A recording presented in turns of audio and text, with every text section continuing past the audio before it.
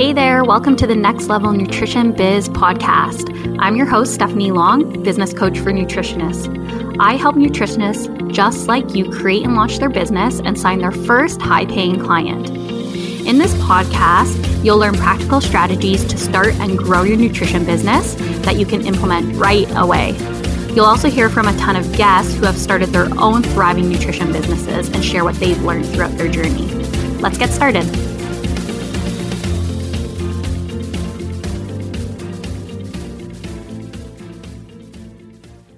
Welcome back to the podcast, everybody. Really excited to have you here for today's episode. Now, I wanted to do an episode on something that I should have been talking about sooner, but now is the time to address this. And it's all about what it's like to be a person of color or a Black person in the wellness industry. Now, what I did was bring on my friend, Ryan Geiger, to talk all about her experience in being a Black woman in the wellness industry. She herself is a dietitian, and what she shared with me was that less than 3% of people in the wellness industry are people of color. So we have a lot of work to do. The majority of the wellness industry, a huge percentage being a white population of people. So it's up to us, as that majority of white people to really amplify Black voices or people of color in the wellness industry. And I wanted to really bring this topic to the podcast and get the conversation started. Now, Ryan herself is a vegan registered dietitian who is passionate about making the world a healthier place. She is the owner and founder of Phoenix Vegan Dietitian, where she helps others easily transition to a plant-based diet. She has many years of experience in vegan and vegetarian nutrition and believes in positively impacting the world one bite at a time. Now, not only do we talk about what it's like for her to be a Black woman in the wellness industry, we also talk about what her experience in starting and growing her business was like. And it's a really great conversation, and I can't wait to share it with you. Hey, Ryan, thank you so much for coming on the podcast today. I'm really excited to talk to you and learn from you. And what we're really going to talk about today is what it's like being a Black woman or a woman of color in the wellness industry, specifically nutrition and the dietetics industry. Like, what is it like? So I'm really excited to have you on. And why don't you just start by telling us a little bit about yourself and also your nutrition business? Yes. Hello. Thank you so much for having me. I am super excited to kind of have this conversation with you and to kind of just educate people and get everyone excited to be inclusive and excited about all the different things that are out there in the wellness space. But my business is a vegan virtual nutrition business. I work with men and women who are looking to either transition to a more vegan/plant-based lifestyle, or people who are newer to the vegan lifestyle or the veg life, as I like to say, who just need a little bit of help finding the meals and finding replacements for their animal products so that they can live a healthier life and so that they can live a more eco-friendly life, kind of whatever type of impact they're looking to make. We just work together to create that for them. I love it. So no matter if they're kind of doing it for an ethical standpoint or a health standpoint, you'll work with them to just kind of optimize the reasons that they want to go vegan. Yeah. So every time I get a new client, that's the first thing we talk about is why are you choosing to be vegan, or why are you choosing to add more plants into your lifestyle? Just because we want to make sure that it's a good reason, not just oh, I am doing this because I don't like my aesthetic, or I'm doing this because my friend's friend said it was a good idea. We want to make sure that there's a solid foundation to the reasoning behind wanting to make these changes and choices so that it can just grow instead of topple over and cause any additional problems or stressors later on. Yeah, I love that. I love that you focus on that because it's so true. Just like any, quote unquote diet out there or lifestyle choice like keto or paleo or vegan, some of the time these things can become trendy, and then people just hop on the trend because they heard Dr. Oz talk about it or something like that. And then you're totally right.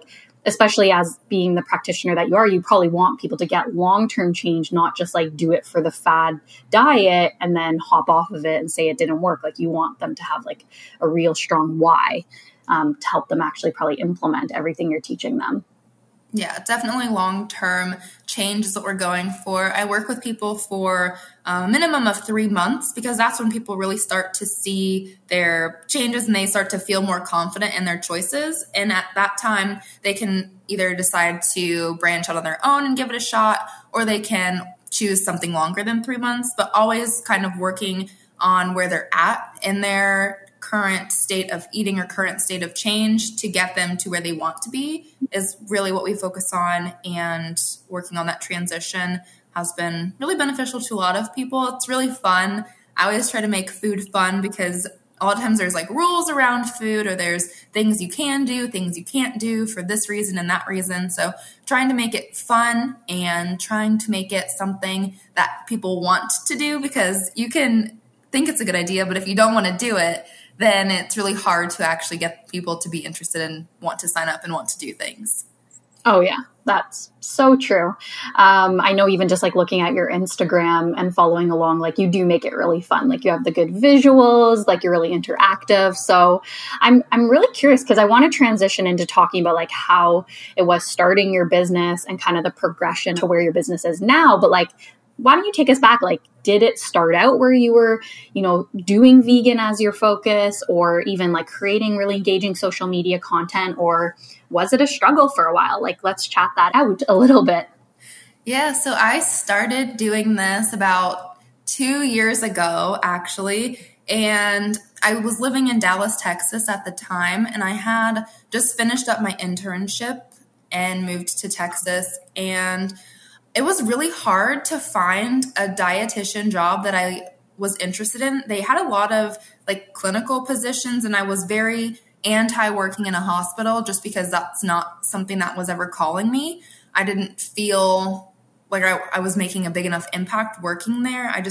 Nothing about it was like calling to me. And that's the only type of jobs that I could find in Texas. So I had the idea that I could just kind of like create my own thing possibly. I was like, I don't really know what I'm doing, but I could probably do it myself, maybe. So I got my first client was my mom's friend because I was telling my mom how I wanted to work on nutrition coaching or doing my own thing, and they weren't vegan. So my first few clients weren't vegan at all, and I didn't really know what I was doing exactly, but I was figuring it out. And at the time in Dallas, I was still looking for a 9-to-5 job because I felt like that was something that I just like had to do. I felt like that was the right thing to do, was to get a 9-to-5 and then kind of just do private practice for fun. Or I didn't really know the potential, or I didn't know what you could do with a private practice at that time. So I was still looking for a 9-to-5 job, working my little private practice consultation thing on the side. And I worked a bunch of different odd jobs. So I worked at this local vegan meal prep company. I worked the front desk. I did some nutrition stuff for them, kind of just did all of the odds and ends there. And then I worked at Lululemon for a little while, seasonally, just so like I had the extra income while I was still trying to figure everything out.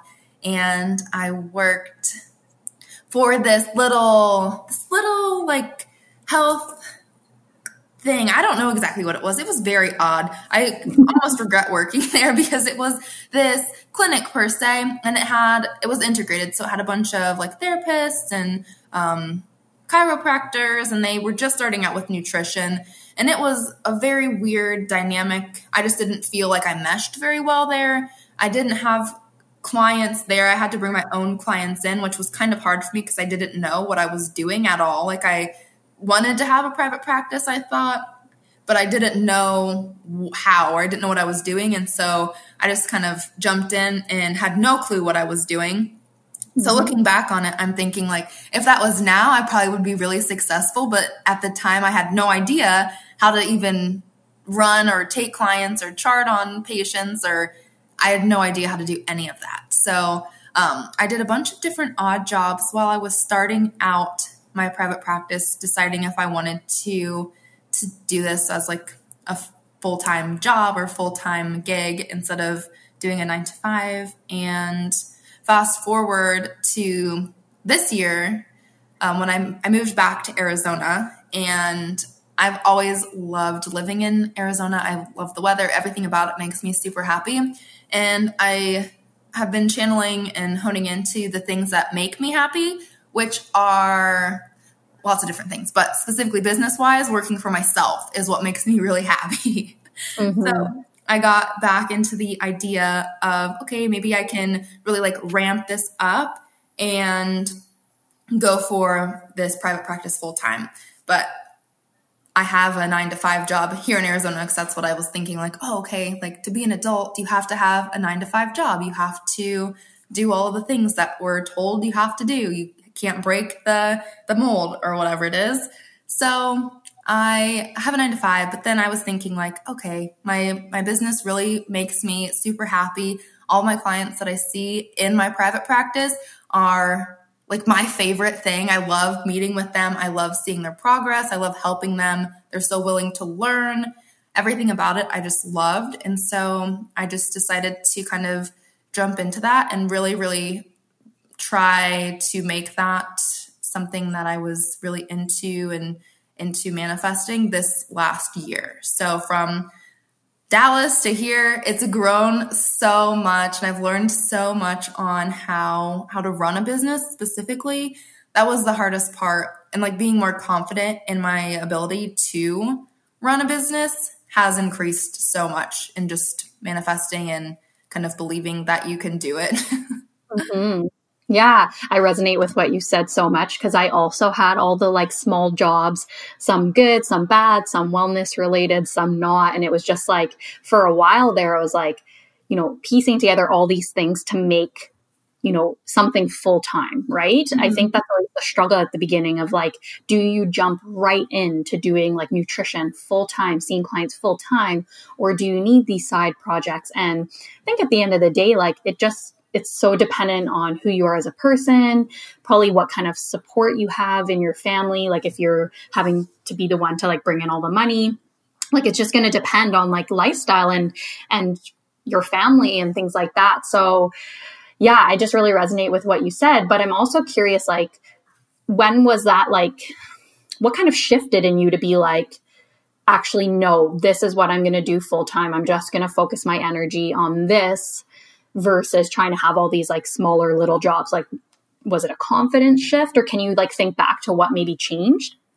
Yeah. So my shift was when I'm working my 9-to-5 and my patients don't enjoy learning, or they're not ready for that stage of change just quite yet. They're there because of a doctor referral or because they had some major incident and they're just looking to have a quick fix, like a bandage on it.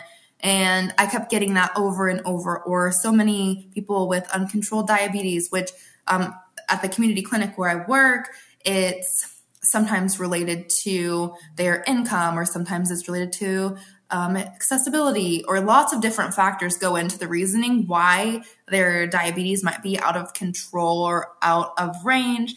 But it's really hard to kind of find all of the resources. And I'm really passionate about community nutrition, but I think just the way that it's kind of going about, I didn't feel as good as I did when I was working with my private clients. So every time I would see a patient at my 9-to-5 job, I would think like, did I impact them? Like, did they care? Were they interested?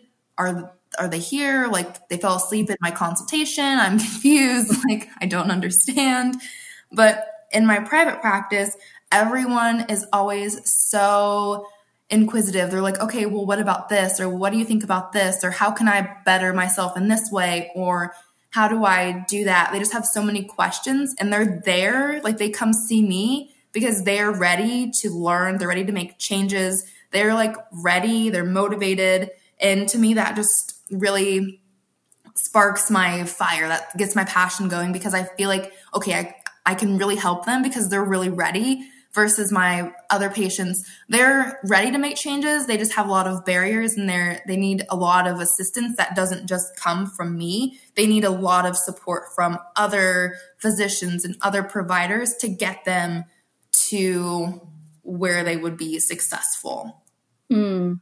So kind of what I hear you saying is like, being able to do, focus on vegan nutrition, and in private practice, it's like you in your zone of genius. It's like you doing what you've like been called to do. And it just feels maybe easier for you because not only are you more excited about it, like your clients are also more motivated and excited as well.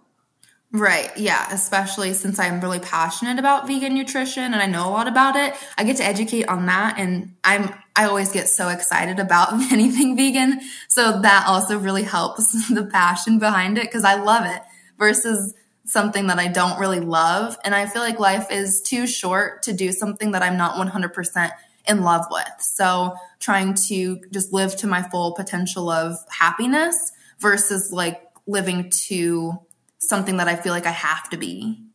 Oh, I love that. I feel like that's going to resonate with so many people. Even some of my own like private clients I can think of who, know within them they so badly want this and they feel like this is like their calling and because it makes them so happy. But then when our self-doubt comes in or our confidence gets kicked or we just start like doubting, like, can I actually do this? Like, can I see clients? Can I make money? Like that can derail us so much. So I love that idea of just like really looking at it as like life is short. Why not do the thing that you absolutely love? Mm-hmm. Yeah. And I think once I had that realization, and it didn't come easily, but once I had the realization, I was like, oh my gosh, you're right. Like, why are you doing something so many hours a day that makes you so incredibly unhappy when you don't know how many hours you have left? So why don't you spend those hours doing something that really gets you excited and really makes you feel happy and gets you jazzed up or something versus like dreading every single moment that you're living? Yep, that's like a good lesson for life right there, isn't it? Well, this is great. I think that like hearing your experience of like where you came from and then to where you are now is so helpful, especially for people just getting started, because like I said before, it's like there's so much self-doubt, and to hear somebody's story of like going through something similar, but then coming out the other side is just so, so helpful. But what I really want to dig into here is, the idea, well, you are a Black woman and, with everything that's going on in the world right now, talking about Black Lives Matter and people of color. And I think the other layer of this being that, the wellness space in general, nutrition, wellness, anything wellness related is a very, kind of like white culture. I don't really know how else to say it. And I'm probably going to mess up my words here. I'm going to try my absolute best. But I think that we have created this wellness culture to be very, very white. And you see a lot of influencers online who are white. And I'm just curious, like for you being a Black woman coming into this wellness space, like what was that like for you? And did that add like an extra layer of self-doubt or any kind of confidence issues because you came into an industry that was predominantly white? Yeah, I think that coming into a predominantly white profession, because dietitians, there's only, I think like 2.9% of all dietitians are people of color, and only like 1.9, I think, don't quote me on that, it's something really close to that, are Black dietitians. So it's a very, very, very low percentage. And I feel like kind of coming into that, I always try to not let that impact the way that I perform, or I try my best to just give it my all and not let it impact me. But it definitely does, because when you're sitting in a room and you're like the only Black person, it's very odd. People kind of look at you differently and people think of you differently, especially on Instagram, and especially with like the accessibility to different like resources and like different things. It's not as accessible to Black people as it is white people. So I think that makes it really tough for it to be a fair game. So it's always like Black people are a few steps behind every time that something happens. And so it's always like a type of inadequacy that people feel in that space. And with Instagram, so when you think of like the Instagram, your feed, or my feed looks very diverse, but like if you think of a white person's feed, it's super not diverse most times. And so going back to like the muted day or whatever that they did on Instagram, I was so frustrated about the muted day because I'm from a small town in Indiana where literally everyone is white and they don't know a Black person besides me or maybe one other person. So like 2 Black people that they know. And so when you go on Instagram, or when they go on Instagram, what do they see? Everyone has muted themselves because they only follow white people. So the point of that was like to amplify melanated voices. Well, the people who don't have those connections or people that don't have that diversity or people who don't have the resources or the knowledge to find those types of resources, all they saw were black squares. So they didn't learn anything and they didn't have any place to go find those resources. Not saying that that's right of them to not know where to find resources, but I'm using my small town as an example. They don't know where to go to find anything. You have to like kind of tell them, hey, this is a really great resource. Go look at this. Or you're doing this wrong because they need to be told very directly that they're wrong, and just kind of having that behind it helps them realize like, oh yeah, you're right, I am wrong, versus just like posting something that's just something that they can scroll past. Mm-hmm. Yeah, I think we had talked a little bit about it when it was happening because I had a bit of an issue with it too. I'm like, this doesn't make much sense to me logistically, like just exactly what you're saying. If we're trying to all mute ourselves, like how does that amplify? Like, I think amplification is more sharing what's out there and showcasing, you know, the diversity, you know, like you said, for people that might not have a diverse feed. So I was also just like, this is just weird to me. But I think it also boils down to when we talk about race and things like that, you know, people don't really maybe necessarily know what to do. So they just do nothing, or they just do what everybody else is doing. And I think that that can be a little bit tough because this is something we need to like really ask ourselves, like, how do I want to show up in this space? And like, how do I want to share? Right. So I think that that was challenging for people, but really illuminating at the same time. And I think it just brought up, again, just kind of going back to what we talked about before, like just that idea that like, you know, being, and I can only speak for myself, but being like a white person in the wellness industry is like, you don't really realize how white focused it is. And it's not really inclusive to people of color until it's like brought out into the open. Like, look, this is a very, you know, white industry. Like there's no other way to say it. Right. So, you know, I really appreciate you sharing that. It's probably weird for you and been hard for you to like be, you know, what the 2% or part of the 2% of people of color in the wellness industry. That's just crazy. Actually, the more that I think about the 2%, like that is unbelievable. And I guess kind of to steer the conversation, like, do you feel that you've been like at a disadvantage being a Black woman in the industry? Like, have you lost out on certain opportunities, or have you been judged in certain ways or stereotyped or like racially stereotyped? Like what has gone on for you in this industry being a Black woman? Yeah. Specifically with nutrition and my race, I feel like people look at me differently when I walk into the room. Like I'm not a dietitian, that I'm like the lunch lady or like something. Not that lunch ladies are bad, but they don't see me as having a credential, or they don't see me being college educated, or they don't see me as having some type of education. They don't see people of color as being educated. They see them as like people who are just like helping out, or people who are just like doing different tasks. So I feel like when I walk into a patient's room, I have to be super nice. Not that I'm not nice, but I feel like I have to almost like be extra nice and smile more, because I feel like they judge me because they feel like I don't know what I'm talking about. Or when they question me, sometimes I feel like I have to like give more evidence than I need to give behind what I'm saying, because I feel like they're judging what I'm saying because of what I look like. So trying to kind of balance that and doing complete patient care and balancing like the way that they're looking at me or the way that I feel like they're judging me or different things like that. has an impact on the whole wellness space as a whole.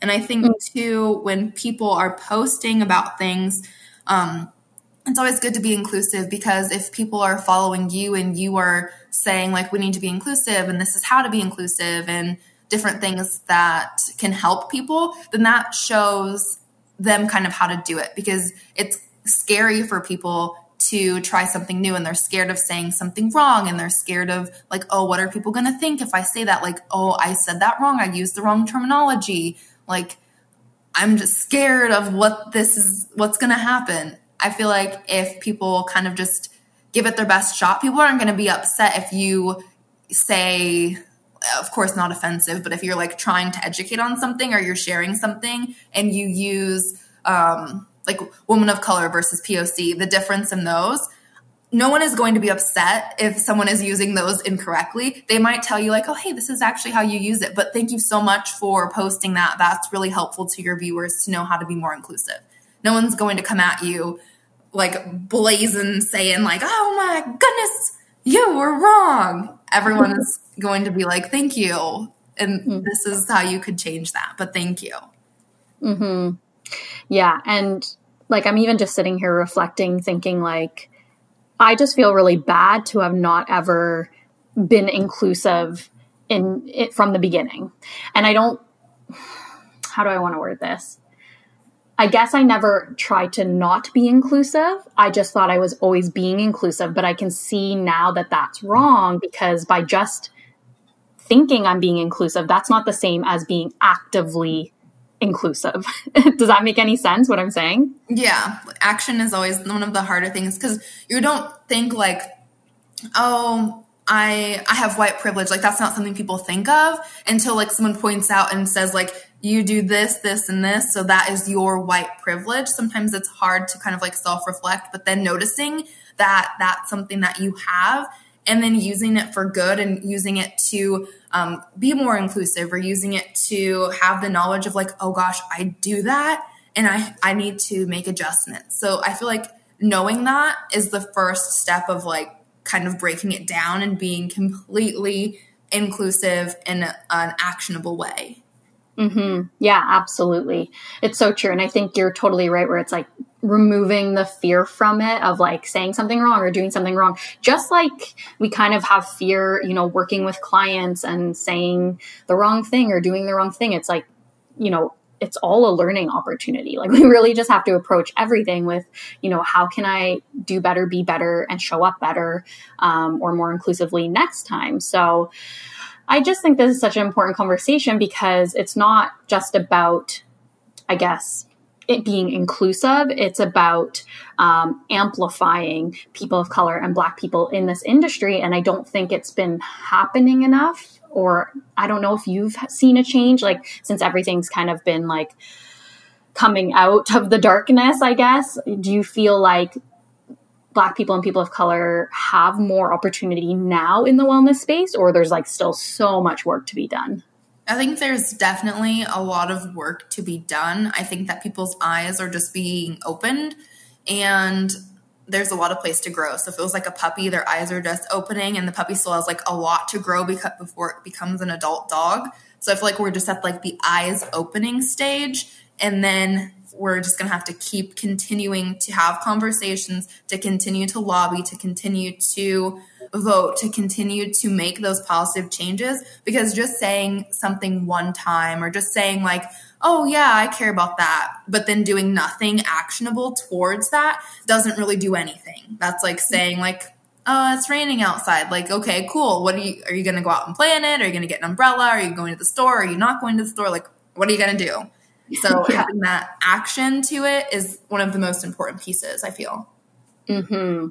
Okay. So if we talk about action, like, can you share what, a white person in the wellness space could maybe do to help amplify a person of color, a Black woman in the industry? Like, maybe I kind of have like a double question here. Like, maybe what are we doing to not help, and what can we do to help moving forward? Yeah, and I think it would be doing the same things that you do for like your white counterparts. So like, do you comment on their pictures? Do you like their pictures? Do you share their pictures? okay, why don't we do that for people of color, for Black women? Are you following those people? Follow those people, share their content. They make really, really great stuff. And something that happens too in the wellness space with cultural diversity is that if you have a patient or a client who has a different culture than you, are you completely diminishing their cultural views by telling them what you believe is healthy? So if they have a specific cultural food that you don't think is quote unquote healthy, are you telling them to just completely eliminate that and taking away their culture from them by their food? So thinking like, okay, that's one of their cultural foods. They love that. That's something that they grew up with. And that's thinking of a cultural food for you, like how you would feel about that food. So how can you take their cultural food that they have and maybe make it healthier? Maybe they can eat it less often or something if it is super unhealthy, figuring out how they can still enjoy their cultural food and not take that away from them because of your white privilege or your bias on that food. That's such a good point. I think that that's so important because we are working with people that are from different cultures and different backgrounds. And if we're not taking into consideration like their experience, their lived experience, their cultural experience, and just like you said, just giving the recommendations based on what we think is best, we're totally disregarding all of their background and all of their culture. And I think it's probably happening a lot more than we realize. Like, I'm even thinking back to some of my clients, like, was I doing that? I'm not sure. Maybe I wasn't aware I was doing it, but, really sitting with it, I'm sure that I made some recommendations that were more self-focused of here's what I think is good and right versus what's really right and best for you as a person. So I think, this is just such a good point to like start being really, like eyes wide open, every time you're working with a client and just being really open to their lived experience as well. Mm-hmm. Yeah. And I think too, when they're going through their diet history, having that thought in the back of your mind of like, okay, which of these foods might be cultural? Or you could even ask them, like if they're talking about some food that they really like, you could be like, oh, can you tell me more about that food? And then they'll probably share with you why they like that food or what about that food gets them excited or how they prepare that food, or maybe they made that with their great grandma, or there's always something behind the foods that people eat. There's never just like, oh, I eat this just because. People have like emotions and have experiences around all types of foods. So having that piece of the puzzle to help with guiding your conversations and to help with your patients, I think is a crucial part, because then you're not taking their culture and just like saying, forget it. You're taking that and all of their experiences, and you're putting them all together so that it's a good, balanced lifestyle for that person. So it's individualized. You're not giving them something that's a recommendation for everyone. You took what they like and you put it into a package for them. Mm-hmm.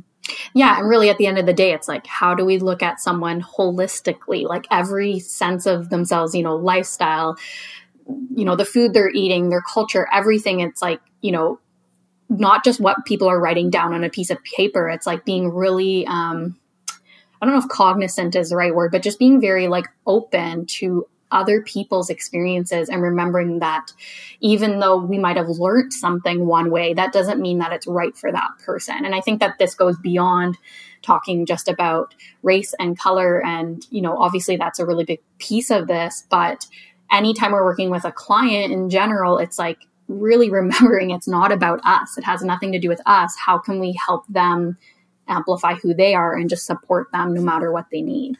Mm-hmm. Yes, for sure. So can you, I just kind of want to dream a little bit here with you.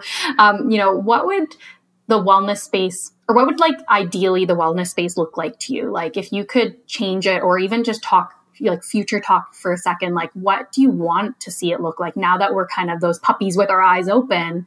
What kind of change do you want to see made, and what would it ideally look like for you moving forward? Yeah, I think that I would love to see more diversity. And I know that's kind of broad, but if you think of a lot of pages, it doesn't have any diversity, and it's like the food choices, they're still good, but there's no diversity and there's no culture in it, because I love learning about other people's culture. Like, it doesn't even have to be my own. I would 100% love to learn about someone else's culture, the types of foods that they eat, the celebrations that they have. All of those different things are really fun and ways that we can celebrate all types of people.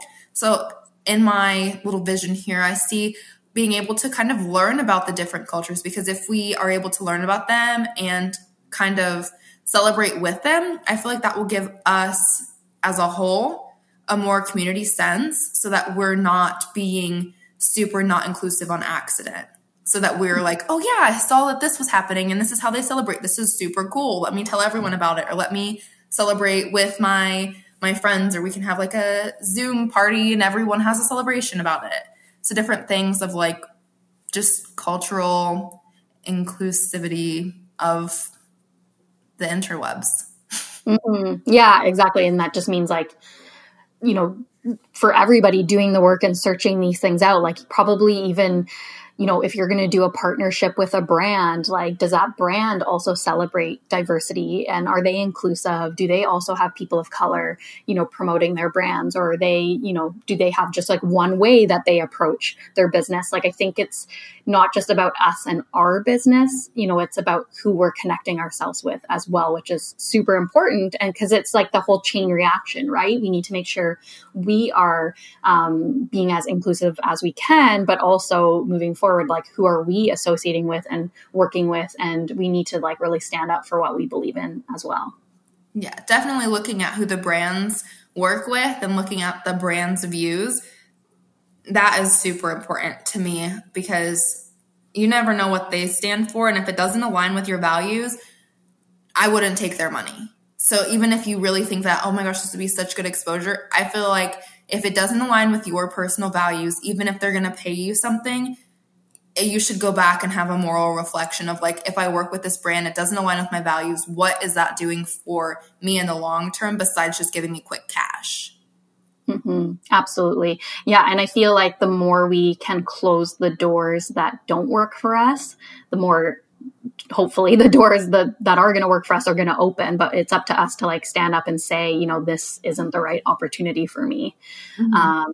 And yeah, just feel really aligned with the ones that make the most sense. And at the end of the day, like, it's up to us to change that 2% that you quoted. Like, 2% of people, again, maybe we should look up the stats to make sure I'm quoting it correctly, but, around 2%, of dietitians or of nutritionists in the industry being people of color or Black, like, that's not enough and that's not okay. But, it's not just enough to say that that's not okay. Like, how are we as an industry going to step up and change that so everybody feels like they have a seat at the table? Like, that's really up to us at the end of the day.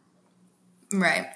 Yes. And there's lots of, I think for dietitians specifically, the cost to go to college and the cost to do an internship, because most of the internships are unpaid. So being able to afford your life while you're not working a paying job, and you're working 40 hours a week, but you're not getting paid for that for a whole year, figuring out like, how can someone survive on that? Especially if you come from lots of different living situations. Like, how can you afford to do that without taking out thousands of dollars in student loans? I think that is a big deterrent for people becoming dietitians. Oh, yeah, absolutely. Right. And just like you said, being a Black woman, like, you feel like you have to work double as hard. Right. So like, at the end of the day, that's a lot of expectation to have to like show up, do your internship, probably be like overextending yourself just to feel like you have, quote unquote, deserved a seat at the table. Like, it's pretty ridiculous at the end of the day. So yeah, I don't even know, like, I'm sure that's like a whole industry change that needs to happen, right? To give the accessibility to people who can't maybe potentially financially invest in a career in dietetics. So I feel like that's like a pretty high up thing that needs to change. But I think even if we bring it back down to, okay, how can you at least support your clients who might be people of color or Black people, or, how can we, or people that maybe don't have the finances, like, how can you even have a business model that supports people being able to access have your services accessible to them if they're not able to afford it. I just think that that's really important at the end of the day too. Yeah, definitely. And some people like doing like scholarships for different programs they have, or even offering payment plans. So instead of offering pay all at once, maybe space it out so that if someone who really, really needs health changes and is really motivated to make health changes, but just can't do a whole lump sum of money at one time, having that so they can space it out so that they can improve their health like they're really wanting to, but they just can't afford to do it all at once. So even that simple, small change to the model can help make it more accessible to people. Mm-hmm. Yeah, absolutely. And you mentioned scholarships. Like, do you think it would be good practice for everybody listening to have like a scholarship or a few scholarships set aside, maybe on like a quarterly basis or a yearly basis that says specifically like this is for people of color or a Black person who can't afford, or for any reason like that wants to have these services, but, can't, and have that scholarship there? Like, do you think that that is a good thing for people to implement?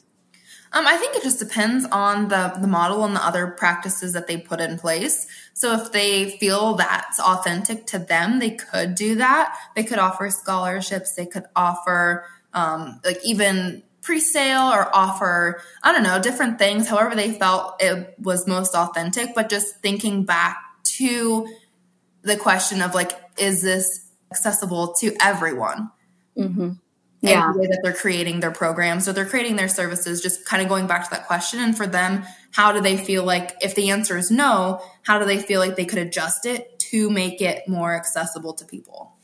Yeah, I love that. That can be just like a really easy way, because I think we can get a little overwhelmed with like, where do I even start with this? Which, starting somewhere by saying, is this accessible to every single person out there? I think is just like a powerful question. So that's a good place for everybody to start. I think just looking at what you're offering, your prices, like, can you add in, certain pay scale structures or some kind of accessibility? That's a great place to start. Mm-hmm.